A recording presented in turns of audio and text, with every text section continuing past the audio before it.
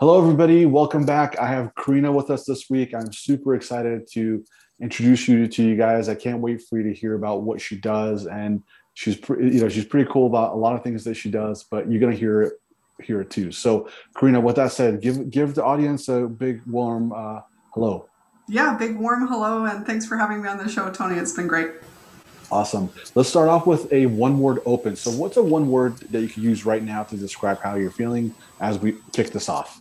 Ready? Let's go. All right, let's do it. So, and in an overview, like in a couple minutes overview, can you give us a high level overview of your business, your why, how you got started, and all that good stuff?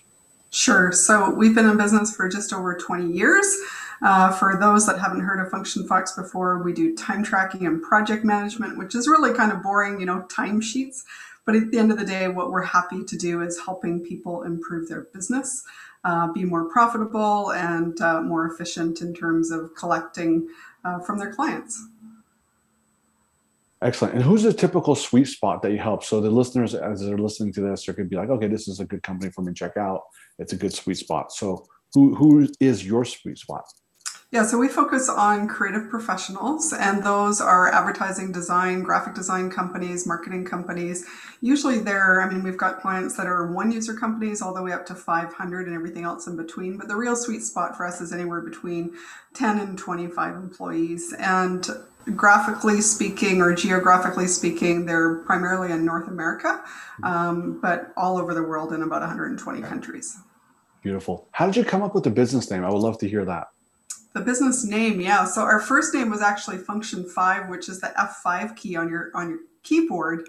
And people were calling us F5, and that was the original name we launched with. And we found that people were confusing us with F5, and we said, well, we like the alliteration of Function 5, but it wasn't working for us. And then we thought, oh, we should do like Function Ferret and Function Beaver because we were working on Beaver Lake Road. We're in Canada. And then we thought Function Fox is cool because there's alliteration with it. There's, the connotation of a fox, and it's clever and it's smart and it's a little bit sly and it's fun, and you can put a visual to it. So we've stayed with that, and it's worked very well for us. That is really cool. And what was that aha moment you had when you first launched and you said, oh, here's the need in the marketplace. Here's how I could deliver value. And I think I should, jump off and, test the water and or just go all in. Yeah, so we really built it for ourselves first. So we come from an advertising design background, myself included. I have a design background. And so we built this product, this time tracking project management product for ourselves to use internally first. And we found that, hey, this is really working for us. We didn't actually set out to build this company. We set out to find a tool and a solution that worked for us, and we couldn't really find anything in the marketplace. So we built it for us. It was working for us, and we shared it with a few, colleagues in the industry, and they're like, "Yeah, this is really cool." Because we asked them, "What do you use?" And then we actually did an industry survey. So we called about 300 companies in the US and across Canada and said, what are you using? And found that there wasn't a really strong player in the market. And we're talking 20 years ago now. And so we thought, maybe we've got something here that's worth pursuing. And so we put it out, beta testing with a few different agencies. They all said, great stuff about it. They wanted more. So we started to add more to the product. And fast forward 20 years, and we've got thousands of users around the world. So it's really come from a need, which I think is always the best case scenario. Worked for us, worked for other companies, and really helped people improve their profits and change their business. That is really cool. What a great story. And being in business for 20 years, I'm sure you've weathered a lot of storms and you have a lot of experience that you've gained throughout this journey. Yeah, absolutely. So, we're right going through COVID. That's one for sure. We launched at the time when people weren't doing online banking. So think about an internet business. SaaS wasn't even a thing at that time. It was ASP. But launching a business at a time when people didn't even do online banking and they were putting in their company data online. And, we were doing walkthroughs on dial-up, right? So consider that there was no Zoom, there was no that sort of thing. And so for us, it was a real learning curve, and getting over even just being web-based was a big barrier. And launching after the dot-com kind of bust, and then there was the recession and lots of other things along the way. So, COVID has definitely been an impact for the world globally. But in 20 years, it's for us just an extra or another speed bump. Absolutely. I totally get that. And I know a lot of our listeners will be right there with us as well. So, can you share with us a recent win in business context and also what you learned and what came out of this recent win for you? Yeah, so I'll do recent as in the last year because COVID, I think everyone's going through that. We have an online platform. We've been doing that for 20 years. And so COVID came and we kind of went, oh, like this is going to affect the world. This is going to affect us. How is it going to impact us?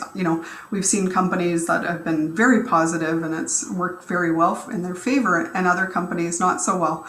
So we said, great, we've got an online platform. This is a time to help share with the industry that, we're still online. It's still working online. And we saw a lot of companies that went from agencies that were in-house where they were working with someone, they had a whiteboard in their studio, they were meeting face to face, and now all of a sudden they're all remote and they have to go to an online tool. So thankfully, we've been able to help them with that.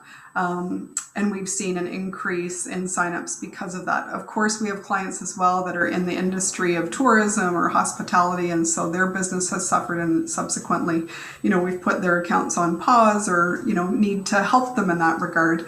And we've also launched a free product. We thought, how can we give back to the industry at a time like this when they really need a little bit more help? So we launched a free product to help them with that. So we've used it as best we can, and really kind of adapting and thriving in an industry where you have to, if you still want to stay around, right? And I think we've seen a lot of key industry players, they adapt and they're doing really well. So hard times for everyone, I'm sure. Absolutely. That was well said, too. Let's shift gears to failure. So, Yeah. when you think of the word failure, what does that mean to you? And if you could share with us a recent failure and also what you learned from it. Yeah, so at Function Fox, when we talk about failure, we embrace that, and we don't really look at it as failure, as more of a opportunity to learn, an opportunity to grow, and an opportunity to advance our company and our team, and ourselves individually, right? So, I mean, I encourage mistakes where you're learning from those, obviously. And so, true failure, I think, is the ability not to try. Or the ability to say no before you've really even explored it. So I wouldn't say that everyone's had failures. I'm not saying that we haven't, but we haven't looked at them at that way. We've looked at them more of, hey, this is something that we did. What can we learn from that? Can we shift it another way, and can we do it different next time? So I'll give you an example. This is sort of one of our first big failures, or what we thought was a failure at the time. We had a company called Holy Cow. They're still with us today. And we launched our first big marketing campaign to the US, and we sent thousands of postcards to New York City on 9/11. Now, of course, we didn't plan for them to land on September 11th, but they did. And of course, it didn't really do well. There was other things that were more important. So we could say that that was a failure, but for us, it was really a good learning opportunity to say, you know what, you need to diversify. You can't just focus on one area or one, sales tactic. So I think you can say that with everything that you look at it. When it's a failure, you kind of shift and you go, okay, so we learned that. Let's apply that learning to the next, challenge that comes our way. So that's how I'd answer that one. Karina, that was a key lesson there. Thank you so much for sharing that with us, because I know a lot of leaders listening to this, they're going to be like, oh, right. Mm-hmm. So I really appreciate that. Now, if you could go back in time and if you come across yourself when you were 21 years old, what would you tell your 21-year-old self? Yeah, and I had this question asked on another podcast, and my answer was say yes. I think when you're 21, you don't really necessarily have the confidence. Still might not have it today, but your 21-year-old self is kind of like, oh, should I? Shouldn't I? So I'd say yes more. Excellent. And what's that one question? I know you've been interviewed many times and you've given plenty of speeches and all that good stuff. What's that one question that you think people should be asking you that would give them a huge insight more about you, but nobody's asking that question right now? Or if they are, it's only like a couple of people have ever asked you. So what would that question be? Yeah, I mean, I think this show and a lot of these podcast shows, people are listening to them to get real meat, real takeaways that they can, adapt and thrive into their business. Not just informational about, I've got three Danes and a cat and a husband, and um, but real takeaways that they can say, okay, I wish I had that earlier so that I could actually apply that to my business. So I'm going to give you the top 10 really quick. I wrote them down, so I'll be quick. And here they are. So number one, this is in my 20 years, these are the top 10 things that I would give advice to if I was starting all over again. Number one, hire slow and fire fast. So if you're thinking, let's just see how this person works out, too late. Fire them already. And that sounds harsh, but it's so true. Follow your gut. Number two, say yes and then figure out how. Instead of going, I'm not sure if we can do that. Let me figure out how, and then I'll see if I'll say yes. I'd flip that around. Just say yes, and then you will figure it out. Number three, believe in yourself when no one else is. And the reason I say that is there's lots of people that will do it better than you, that will be ahead of you. But if you are determined yourself to make it happen, you will make it happen. You just have to believe in yourself. So that one is really important. Number four, we have been niche focused. We're focused on the creative industry. A lot of people focus on everyone, they're generalists, and that might work for them. We've been niche focused, and I think that has made us a success and kept us in business for as long as we have been. So I'd say be niche focused. Number five, focus on what you're doing, not on what everyone else is doing.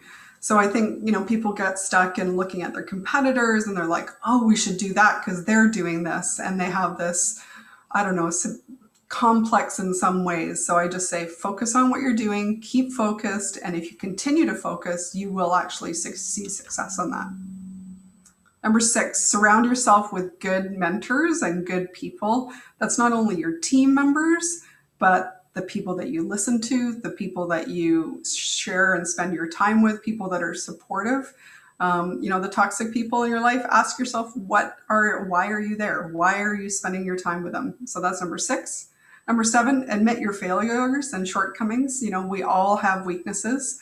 Know what they are. And don't be afraid to admit that to your team, to your company, and say, you know what, I'm not good at this. So we're going to hire someone for that, which leads me to my next one. Number eight, hire people better than you. Don't be afraid to hire someone that knows more than you. There's people at our company that know a lot more than me, and I'm so thankful that I have them and that we're such a great team because of that. Number nine, focus on culture. So, the question is, should you focus on your clients or should you focus on your culture? I always believe that if you focus on your team and trust your team, then the team will take care of the clients. And if the culture is happy, the clients will be happy. So I find that's very important. And then the last one, just be yourself, be authentic, and have fun. We spend a lot of time at work, and if you're not having fun, then really you should look at something else. So those are my top 10. Hope they've been useful, and hopefully someone gets something from those. Wow, thank you very much. That was jam packed. So I think this is one of the top jam packed values and in the context of interviews I've done. So I really want to take a second to acknowledge you for that. So that's Thanks. awesome. Yeah. Great. Now, how could our listeners get more information about your company? Yeah, if you're interested, obviously, you can find us at functionfox.com, little fox. And I'm on LinkedIn, Karina Ludwig. You're more than welcome to reach out to me personally, Karina@functionfox.com. And I'd encourage you, if you've watched the show and gotten something from it, I'd love to hear from you personally. Awesome. If you could sign us off with a one-word close and why, that would be great. I'm going to sign off with heart. So our core values for our company revolve around heart, stand for helpful and excellent and awesome attitude for our staff, resourcefulness, and trust. So for our team, it's heart, and felt very heartfelt thanks for today's interview. Great. Thank you very much for coming on to the show. And I can't wait to have you back on here in the near future, Karina. All right. Thanks so much, Tony. I appreciate it as well.